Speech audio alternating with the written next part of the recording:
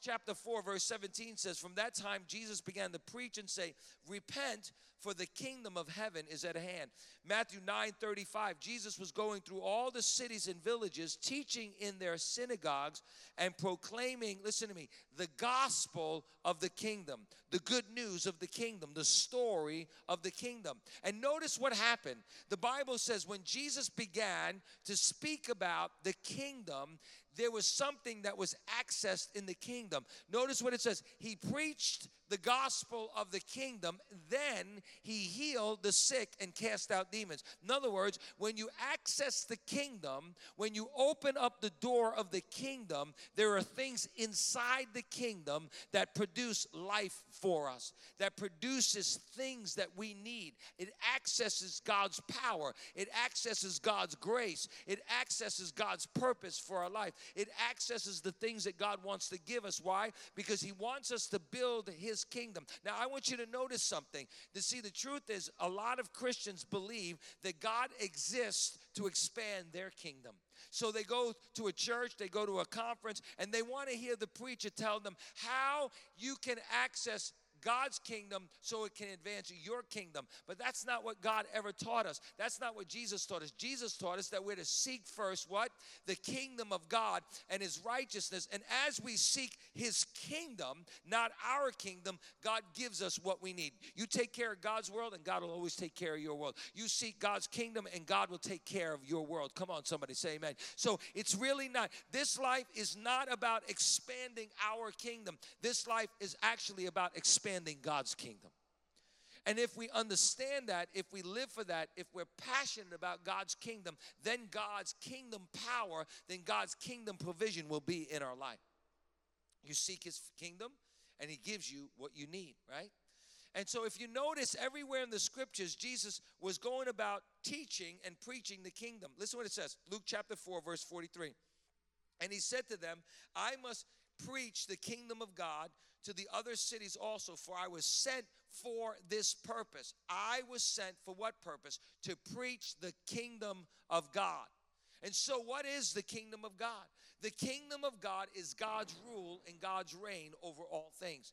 The kingdom of God is God's power and authority over all things. But you might say, well, when I look at the world, I don't see God's kingdom and God's power in this world. What I see is evil. What I see is sin. What I see is darkness. Well, notice what God says in his economy. He says the ruler of this what? The ruler of this age. What do you mean by the age? Well, he's talking about this dispensation of time.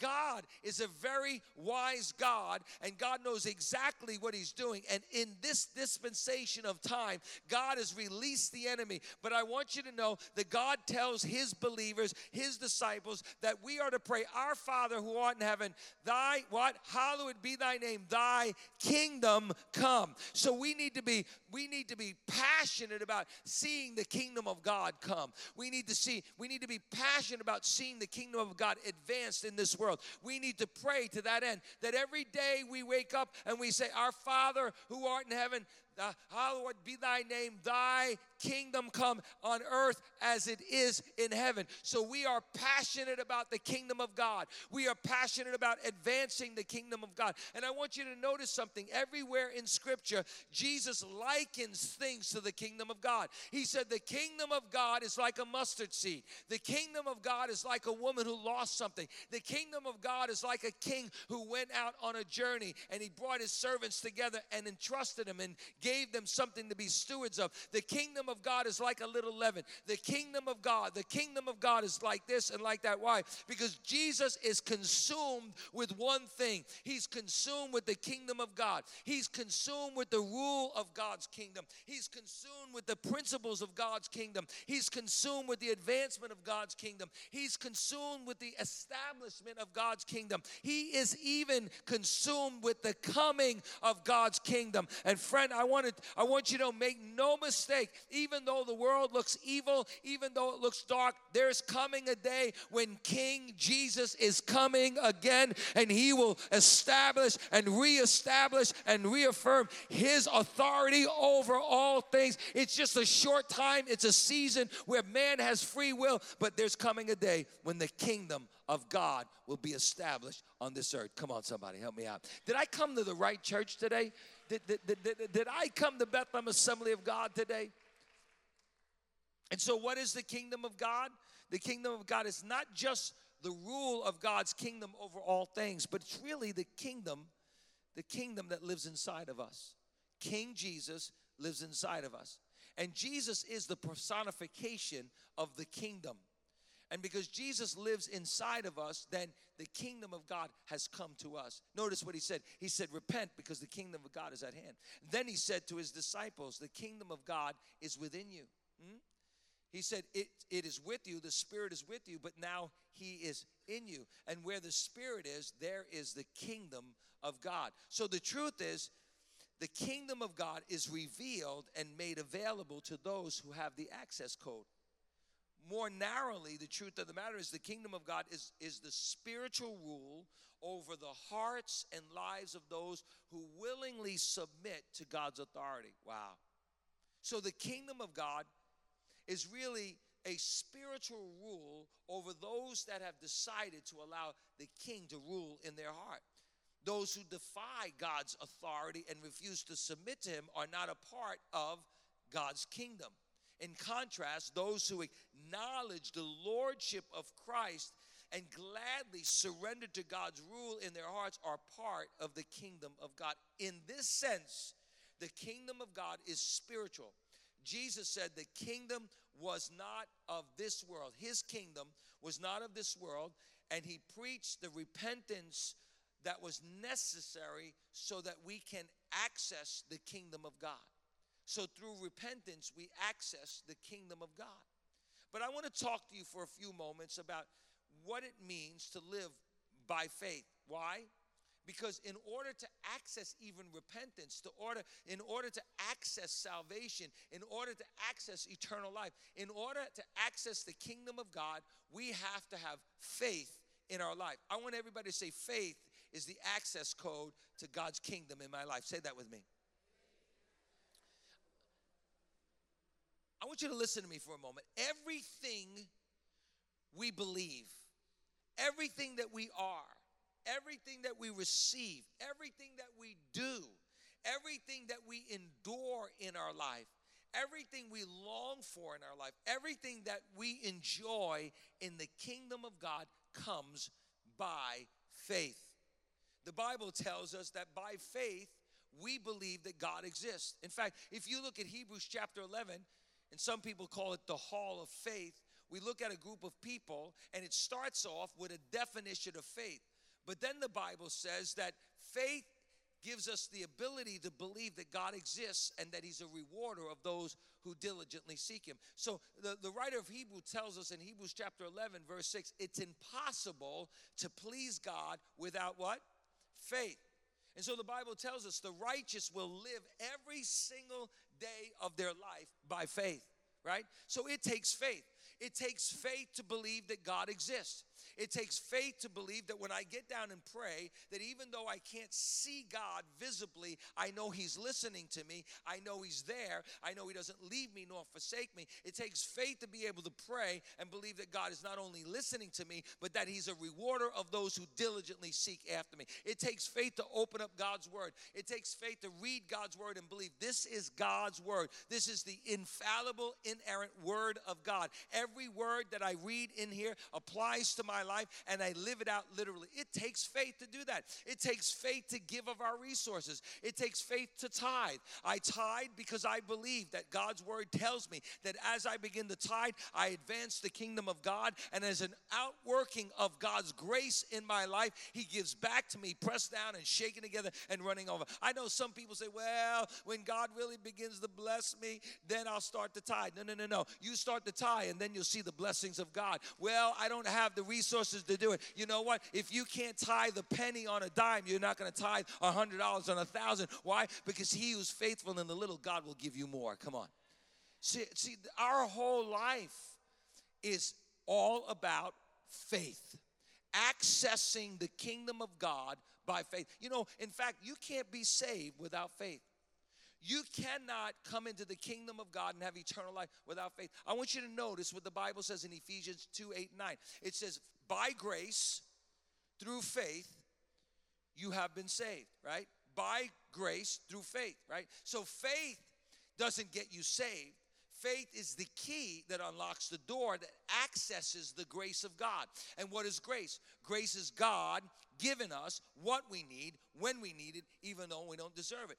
God's grace is God's favor on our life, so that God is treating us like sons and daughters now. Even though we deserve the wrath of God, even though we deserve to be punished, even though we deserve to be cut out of the kingdom of God, God, like that story in the Bible of the prodigal son, God sees us afar off, and he opens his arms to us, and he extends his love and forgiveness to us, and by grace we have access into God, and by grace we have peace with God through faith. And so that our faith then unlocks the door of God's grace, and grace is God giving us redemption even though we don't deserve it. God's grace is God giving us peace with God even though we don't deserve it. God is giving us all that we need. God gives us his grace, his mercy, his love, his compassion, everything that we have, the fruit of the Holy Spirit, gentleness, whatever it may be. He gives us all of that by his grace. But we cannot access his grace. We cannot get his grace unless we do it through faith. So we've got to know what faith is. And the writer of Hebrews tells us that faith, Hebrews chapter 11, verse 1, is being sure of the things that we hope for. It is being certain of the things that we cannot see. So what is faith? Faith is substance. Faith says, I'm not only hoping that God will save me, but I know that if I put my trust in Christ alone, then I will have eternal life. Hope says, I hope that God loves me. Faith says, no, I know that God loves me, therefore I receive the love of God.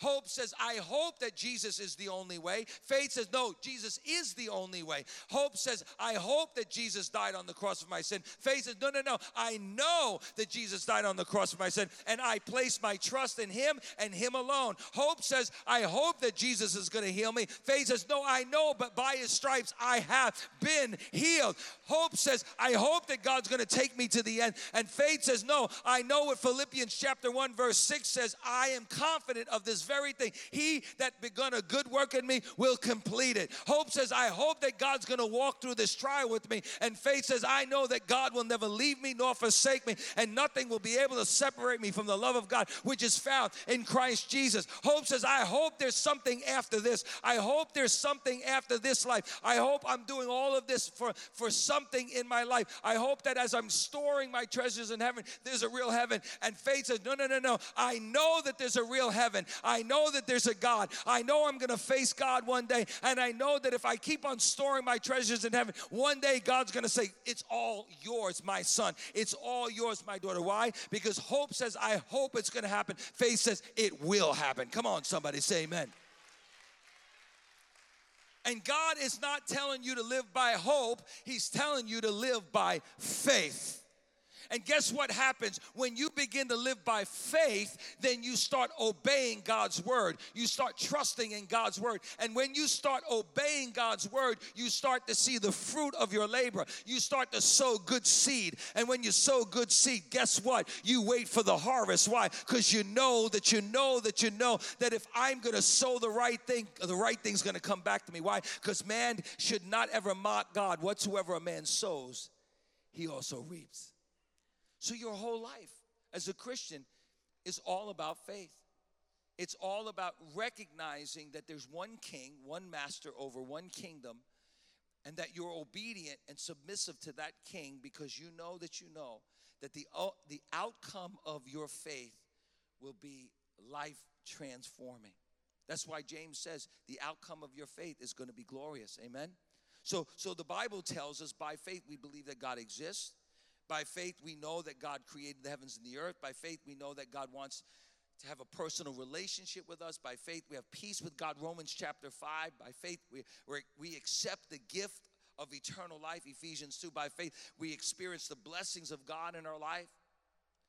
You know, the truth of the matter is that faith is the door that unlocks the miraculous, and unbelief actually closes the door to the miraculous and all. I mean, just think of it for a moment. Here's Jesus, Jesus who is the God of the universe. I think we should never forget that Jesus is God. In the beginning was the Word, and the Word was with God, and the Word was God. And that with one word, Jesus created all things. Think about that. Jesus created all things. Colossians chapter 1. In him and by him and for him, all things were created and all things are held together, so that he might have supremacy over all things. That's Jesus. Now notice Jesus comes to earth, and he goes about healing the sick. He goes about raising the dead. And now he comes to his own hometown, and the Bible says he could not do any great miracle because of their unbelief. Can you imagine for the moment? Was it that God could not? Was it that Christ could not? Or was it that their unbelief shut the door on their own miracles in their own lives? They refused to access what God was offering them. Can you imagine that? And I think there are many Christians that actually refuse to access what God actually has for them because of their unbelief. Unbelief slams the door closed. Faith opens the door to the kingdom in our life. And so as we look at faith, Jesus gives us some principles about faith in our life. Matthew chapter 11, or Mark chapter 11, verse 22. If you want to turn to it, Mark 11, 22.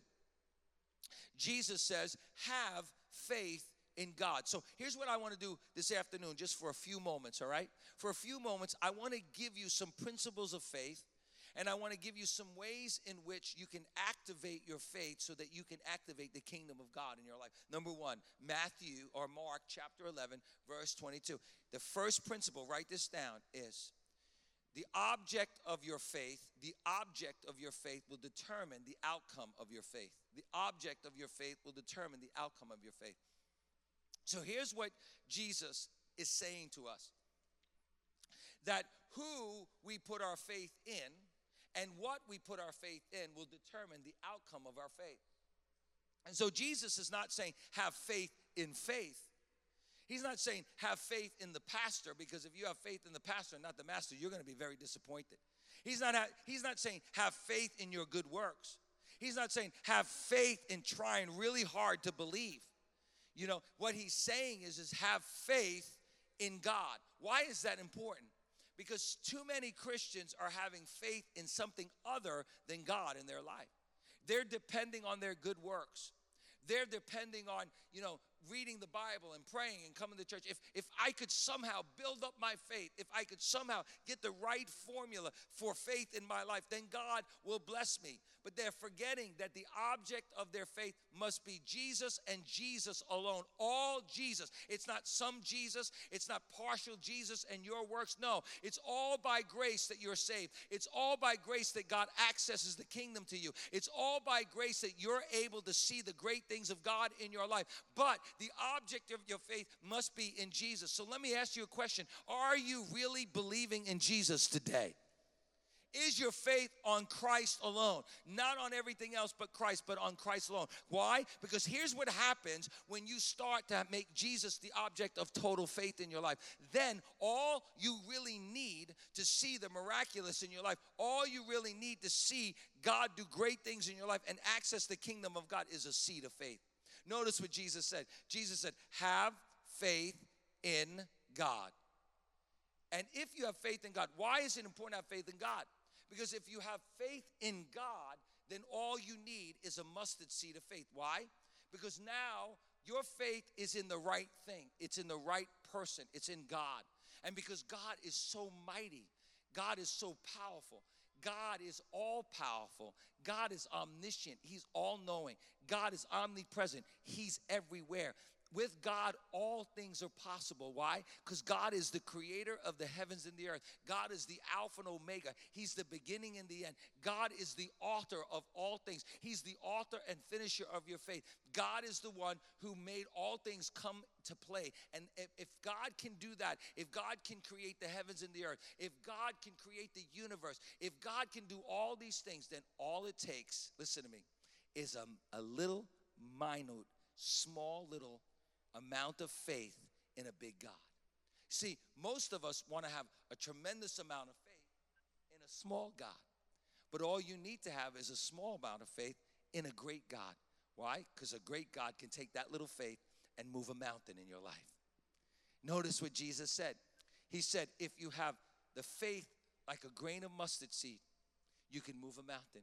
I was in Cuba, and you talk about God moving mountains. Cuba's a communist country. And the leadership in Cuba told the people, don't gather in churches anymore years ago. And so they tried to keep them from actually gathering in churches. And so they started gathering in their homes. And they started building home churches, house churches. These house churches, some of them are bigger than this building right here. There's more people in some of the house churches than there are people in America, in churches in America. And God is doing a tremendous work in Cuba. And so we're building 10 churches in Cuba. And I dedicated 2 of the churches. And right at the last moment, God gave me a word for this one church, and it was filled with young people.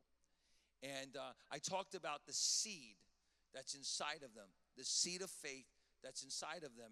And so the wife, she ran into the kitchen because the house is connected to the church, and she brought a jar of mustard seed. And I explained to these young people, like I'm going to explain to you right now, that a mustard seed, listen to me, a mustard seed is the smallest of seeds. In fact, it's so small that I was placing it in the hands of kids, and if your hand is not as white as mine, it gets lost in your hand. I mean, it's so tiny that you can't even see it. But I want you to understand how powerful that seed really is. Do you know that God created seed, and within that seed is all the intelligence and wisdom of God in that seed? I mean, can you imagine? God gave us the mustard seed, and in that mustard seed, listen to me, in that mustard seed is the potential to bring a harvest. I mean, that one little tiny seed can create a tree, and that tree can create another tree and another tree, and that tree can create a forest. Think about the seed in the beginning. Read Genesis chapter 1, 2, and 3, and you'll see the power of the seed. The Bible says God created all things, and he created the seed to bear more fruit, the seed to bear more vegetable. He even gave the man a seed, and he told the man, I want you to be fruitful and multiply. You talk about powerful seed. All of us in this room came from that one man's seed. Come on, somebody. That's the power of one seed. Why am I saying that? Because when you have the seed of God inside of you, you can have a harvest in your life. All you need is that little seed. Come on, somebody.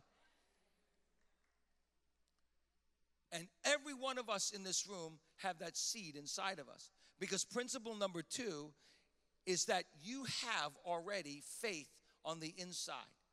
You have enough faith on the inside to move mountains in your life. If you're a born-again Christian, you have enough faith to do great things in your life. You know what? I say it every week. I say it when you get a phone call from me. How many of you get phone calls from me, right? And what do I say? I always say, here's what's going on. And don't forget, God. Listen to me. I believe it with everything inside of me that every single person in this room has a seed of greatness on the inside. And God has a plan for your life, and it's big. I believe it with all my heart. You know why I believe that? Because I believe the moment that you gave your life to the Lord, I know the moment that you gave your life to the Lord, the kingdom of God came inside of you. Jesus came to reside inside of you. You are the temple of the Holy Spirit. And if the Holy Spirit lives inside of you, then you've got enough faith to move mountains in your life. You've got enough faith to see God do great things in your life. That's why I believe God has a plan for your life, and it's big. Because the God that created all things lives inside of you. I mean, think about the Holy Spirit. The Bible says the fruit of the Spirit, the characteristics of the Spirit is love. Don't tell me you can't love. You have the Holy Spirit on the inside. Don't tell me you can't forgive somebody. You have the Holy Spirit that gives you power on the inside to accomplish that which God tells you to do. You have joy, you have peace, but you also have faith. In one translation, it says faithfulness, but in the Greek, it's actually the word faith. So you've got faith. You've got a seed of faith already on the inside. You've got enough seed to change your life. You've got enough seed to see God do great things through your life.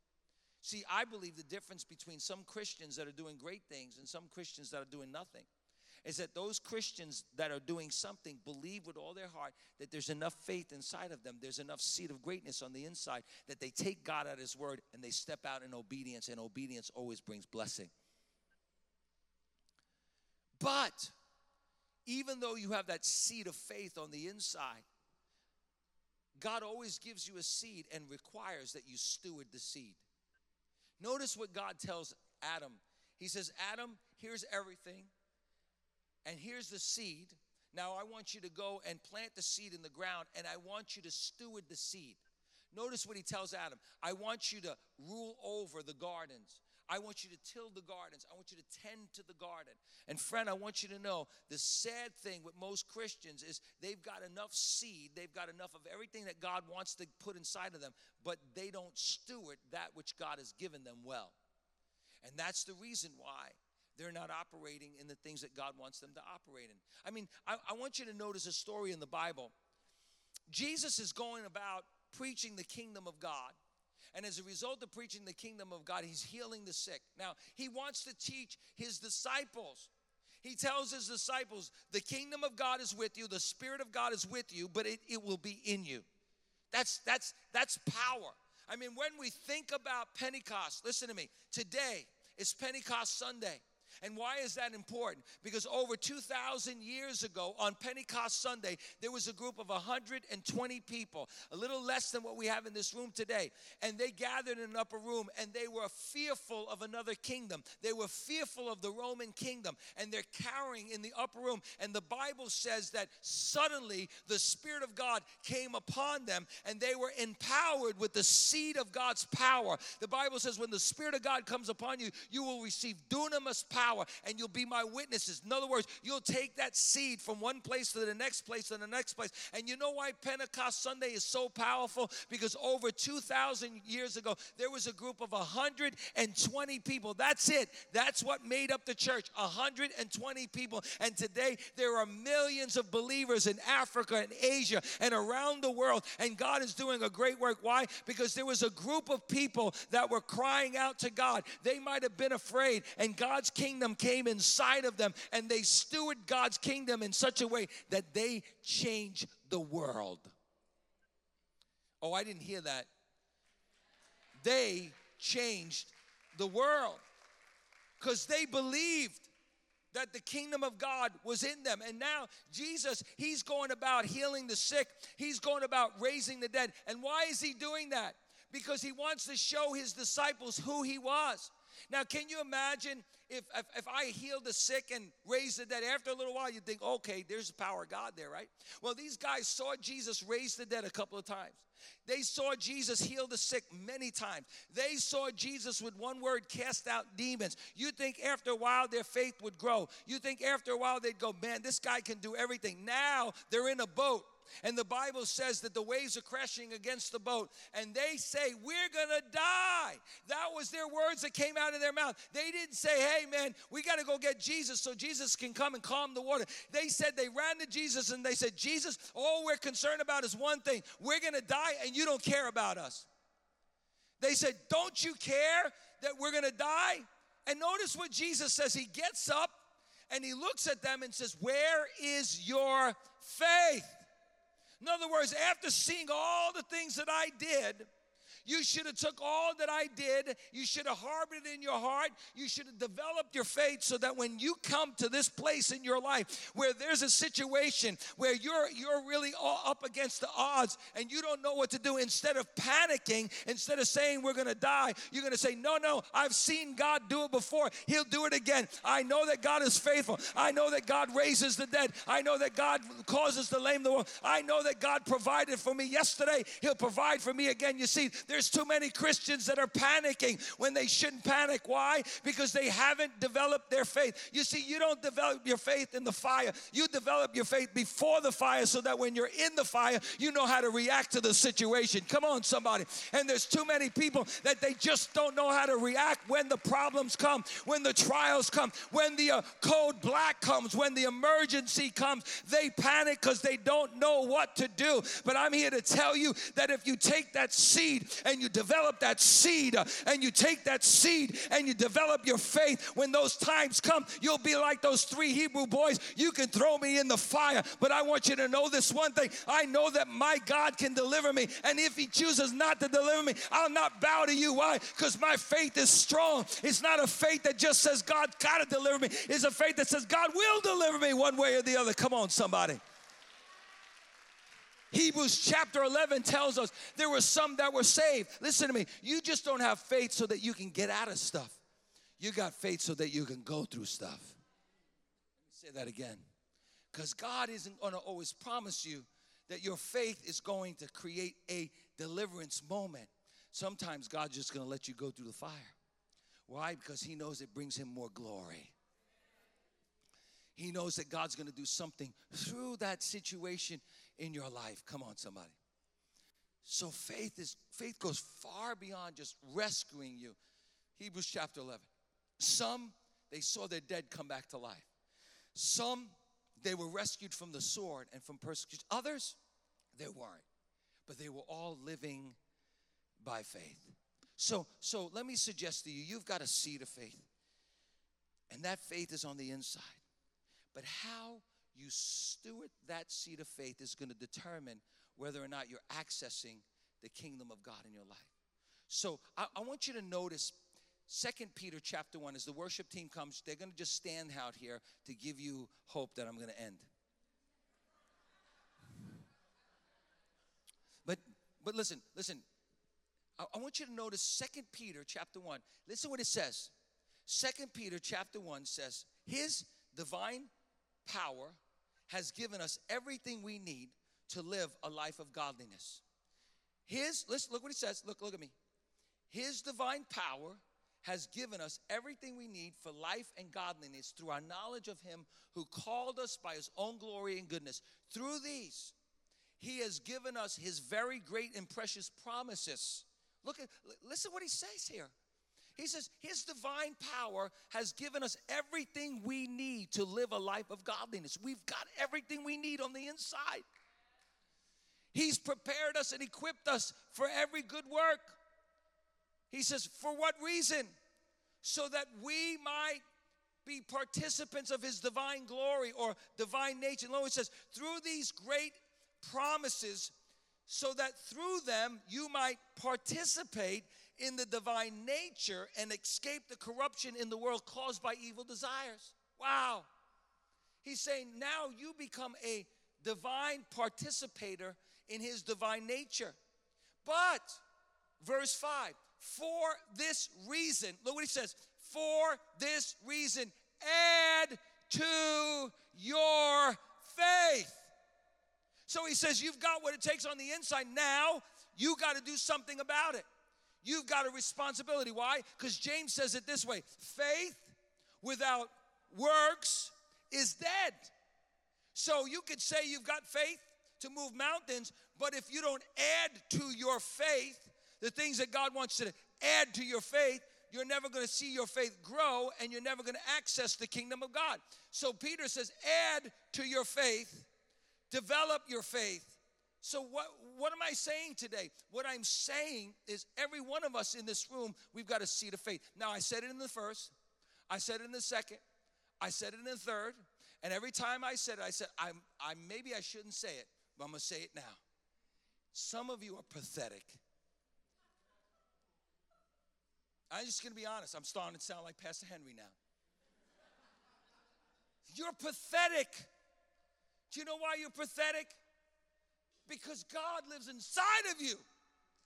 Because you are a participant of the divine nature. Because you have been given everything you need to live a life of godliness. Because God has given you a seed of faith. And you sit there, you come into my office and you say, I can't do this and I can't do that and I won't do this and God won't do that for me. And that, my friend, is simply pathetic. Because why? Because you should know who you are, and you should take that faith, that seed of faith, and you should develop it so that you can be all that God wants you to be. So if I get you mad today, you can get good and mad and get off your and get to doing what God has called you to do. You know why it's pathetic? Because God has given you, given me everything I need. Don't you feel sorry for yourself. I'm going to say it again. Some of you are pathetic because you feel sorry for yourself. Because you will not allow God to take what God has given you, good and bad, and cause your faith to grow. So how do you make your faith grow? What do you do to add to your faith? Let me challenge you today. Number one, quickly. You add to your faith by getting into His Word. You have faith, but now you have to nourish that faith. And nothing, listen to me, look at me. Nothing nourishes your faith more than when you're in His Word. The Word of God is active. It's alive. And when you begin to take God's Word and hide it in your heart, that seed of faith begins to grow. It begins to explosively, synergetically grow in your life. Why? Because the Bible says faith comes by hearing, and hearing God's Word. I want to challenge you. Coming to church once a week is not enough. I know you come to church once a week, you say, okay, Pastor Steve's going to feed me. And when I stop feeding you, or when you said, I heard that one, I got to move on to another church because I'm not getting fed anymore. Listen to me. It's not my job to feed you. My job is to inspire you so that you'll go home and feed yourself. So stop being lazy, pick up the fork, and eat the Word of God every day. You come to Grow University. I'm telling you, I challenge you. Everybody in this church should be in Grow University. Everyone should come out on Wednesday night and be trained in God's Word. I mean, I'm telling you, God showed me. And guess what? In the next couple of weeks, we're gonna be rolling it out, that we're going deeper in Sunday school for our children. I mean, I'm telling you, we're revamping the whole Sunday school program for children. And I'll tell you why. Not because it's not good now, but because we need a lot of workers, because we have a vision that we're going to start training our children in God's Word so that when they are older, they will not depart from the faith. We are going to get the Word inside of them, because that Word is going to keep them strong. That Word is going to ignite faith inside of them. So we get into the Word. Let me tell you, it all goes down a few things, boils down a few things. Get into prayer, man. You cannot have faith, strong faith, without having a prayer life. I'm telling you now. Somebody told me, Pastor Steve, don't tell people they have to pray every day. It's just too much for them. No, it ain't. That's like telling people, listen, you don't have to eat every day. No, just eat once a week. Don't offend anybody. Just eat once a week. No, you pray, because as you read the Word and you pray, your faith goes deeper. I love the story of Jehoshaphat. Jehoshaphat's a king. Already he's got a problem. His name is Jehoshaphat. If I had that name, I'd change it. I mean, that's a problem in itself. But the Bible says that he gets word from his advisors that 5 kings are coming against him. Notice what Jehoshaphat does. He doesn't panic. See, when you're growing your faith in prayer, you don't panic. When you already have a prayer life, you don't start developing your prayer life when things go bad. You don't start developing your word life when you're in the hospital, when you're in the emergency room, when your husband tells you he's leaving you. You develop all of that so that when any of those things may happen, you're ready for what happens. And so what does Jehoshaphat do? He's ready. He doesn't panic. The other king panicked. He doesn't panic. What does he do? He gets on his face before God, and he says, God, I don't know what to do. It's okay to say you don't know what to do. I don't know what to do half the times. I get on my face before God. Say, I don't know what to do, God, but my eye is on you. You know what prayer is? Prayer is keeping your eye on God. I mean, my eye goes all over the place. I'm scattered all over the place. But when I go to prayer, man, my eye's on God. And the Bible says he'll keep me in perfect peace when my mind is stayed on him. So number 3, we practice mind control. I'm going to tell you, your mind is the gateway. Your mind is the gateway to transformation in your life. Listen what Paul says in Romans chapter 12. He says, be transformed. The word in the Greek is metamorpho. We get that word metamorphosis from. He said, be changed, transformed, renewed, energized, become like Christ by the renewing of your mind. I'm going to tell you why some of you are having such a hard time with your faith. Because all you do is watch Oprah and Jerry Springer and all the nonsense. You turn on the radio and you listen to all the nonsense, all the garbage. You listen to the news more than you read the Word. You just feed your mind. You feed your mind. You're feeding your mind. You're feeding your mind with garbage. You're feeding mind negative. And then you're wondering why you're having such a hard time with faith in your life. Because the Bible tells us that the strongholds of our mind are going to determine the life that we live. And so if I'm strong in the Word, then even when bad news comes, I'm strong in my faith. Amen? So we change our mind. Notice what Paul says. Listen what he says. He says, don't panic. Don't be anxious about anything or everything.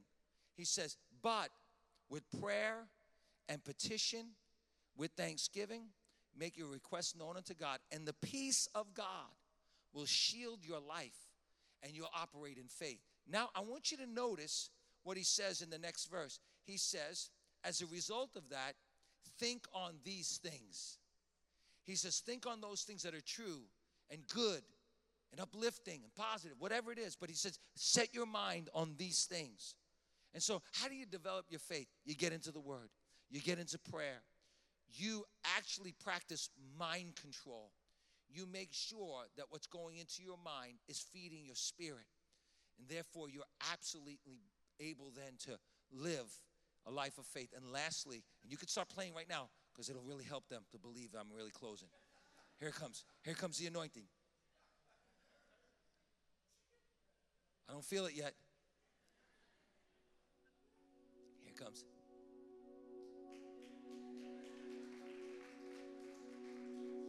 Finish now. Getting ready to close. The last thing, powerful, is the truth is there are going to be times in my life, in your life. Have you ever struggled with your faith? Is that wrong? Well, the Bible tells us that Jesus is coming down from the mountain and he sees this man who has a demon-possessed son, and everybody's panicking because this man had a demon-possessed son and the disciples couldn't cast him out. And the man runs to Jesus and said, Jesus, I asked your disciples to cast the demon out, but they couldn't. And Jesus said to him, if you believe, I can do anything. If you believe, I can do anything. And the man said, I believe, Lord, but help my unbelief. There are times in all of our lives when we struggle with our faith. I struggle. But I got to tell you something. I have people in my life. I've got a community of people in my life that when they see me struggling, they lift me up. When I'm struggling, they pick me up. When I'm struggling, they're praying for me. You know, the Bible says in Ecclesiastes, he said, I pity the man who walks this journey alone and has no one to pick him up when they fall. But a threefold cord is not easily broken. And so, friends, if we're going to be people of faith, if we're going to operate in God's kingdom, then we got to love each other enough to talk into each other's life, to mentor each other and be there for each other. So you need to get into a one group.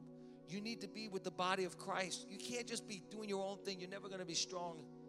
You got to have each other to lean on hard so that when I'm weak, you lift me up. When I'm strong, I lift you up. Let's pray together right now. Father, in the name of Jesus, I pray that you would help us to develop our faith, Lord. God, help us to embrace, Lord God, Father, what you've already done in our lives and develop, oh God.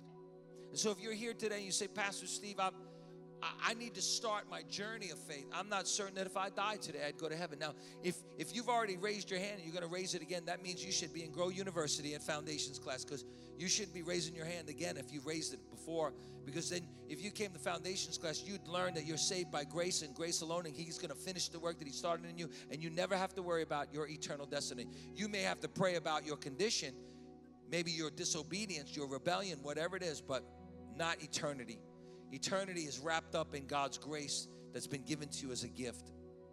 But you say, Pastor, I'm not certain that if I die today and I need Jesus to forgive me of my sins and to come into my life, I want to put my faith in Christ first before I do anything else. Maybe you've never done that today. You want to do that today. Why don't you just raise your hand? I want to pray for you. Anybody here today? You say, Pastor, pray for me. Pray for me. Just raise your hand. I see that little hand. I see that little hand. We're going to pray for him. Anybody else? Anybody else say, Pastor, pray for me. I need Jesus as my Savior, my Lord. Yes, yes. I see anybody else. If you're here today and you raised your hand, we got some altar counselors, we call them. You just come forward. Even if you're a little guy, whoever you are, I want you to come forward and talk to. And mom, dad, I want you to encourage your kids. Don't say, no, don't do that. They're too busy. Never too busy for kids. But if you're here today and you need to give your life to Jesus and you want to see a counselor, I want you to get out of your seat right now and come and see one of the counselors and pray with them right now. They want to pray for you. Come on, quickly. Come on, quickly. You could see one of the counselors. I want everybody else to stand right now. You're here with me today. How many of you in this place, you're thankful for the faith that God has already put in your life, but you know that you want to go deeper today in your faith. You want to go deeper in your prayer life. You want to go deeper in your word life. Now, it's all by grace. It's all by grace. It's not like God's going to beat you over the head if you fail. It's all by grace. But you just know that maybe you've gotten sidetracked, but you want to get back on track with your faith today. And you want to begin to develop your faith. If that's you today, I want to pray for you as well. I want to pray that God helps you on this journey. You know, the Bible says faith without works is dead. So I'm going to ask you right now to make a statement of faith in your life. I want you to make a move towards being prayed for today. And you know what happens when you do that? You become accountable to somebody. So if you're here today and you say, I'm struggling in my faith, or I just need somebody to pray for me. I want to go deeper in my faith. I want to get back on track again. I want you to get out of your seat right now. I want to pray for you right now. Anybody in this room, you need to get out of your seat and come today and say, yes, man, that's me. I want you to get out of your seat. I'm struggling with my faith. I need to get back on track with my faith. I want you to take that step. Faith without works is dead. So the works right now is I'm taking a step to be prayed for. I'm taking a step to be prayed for. Anybody else, you come quickly.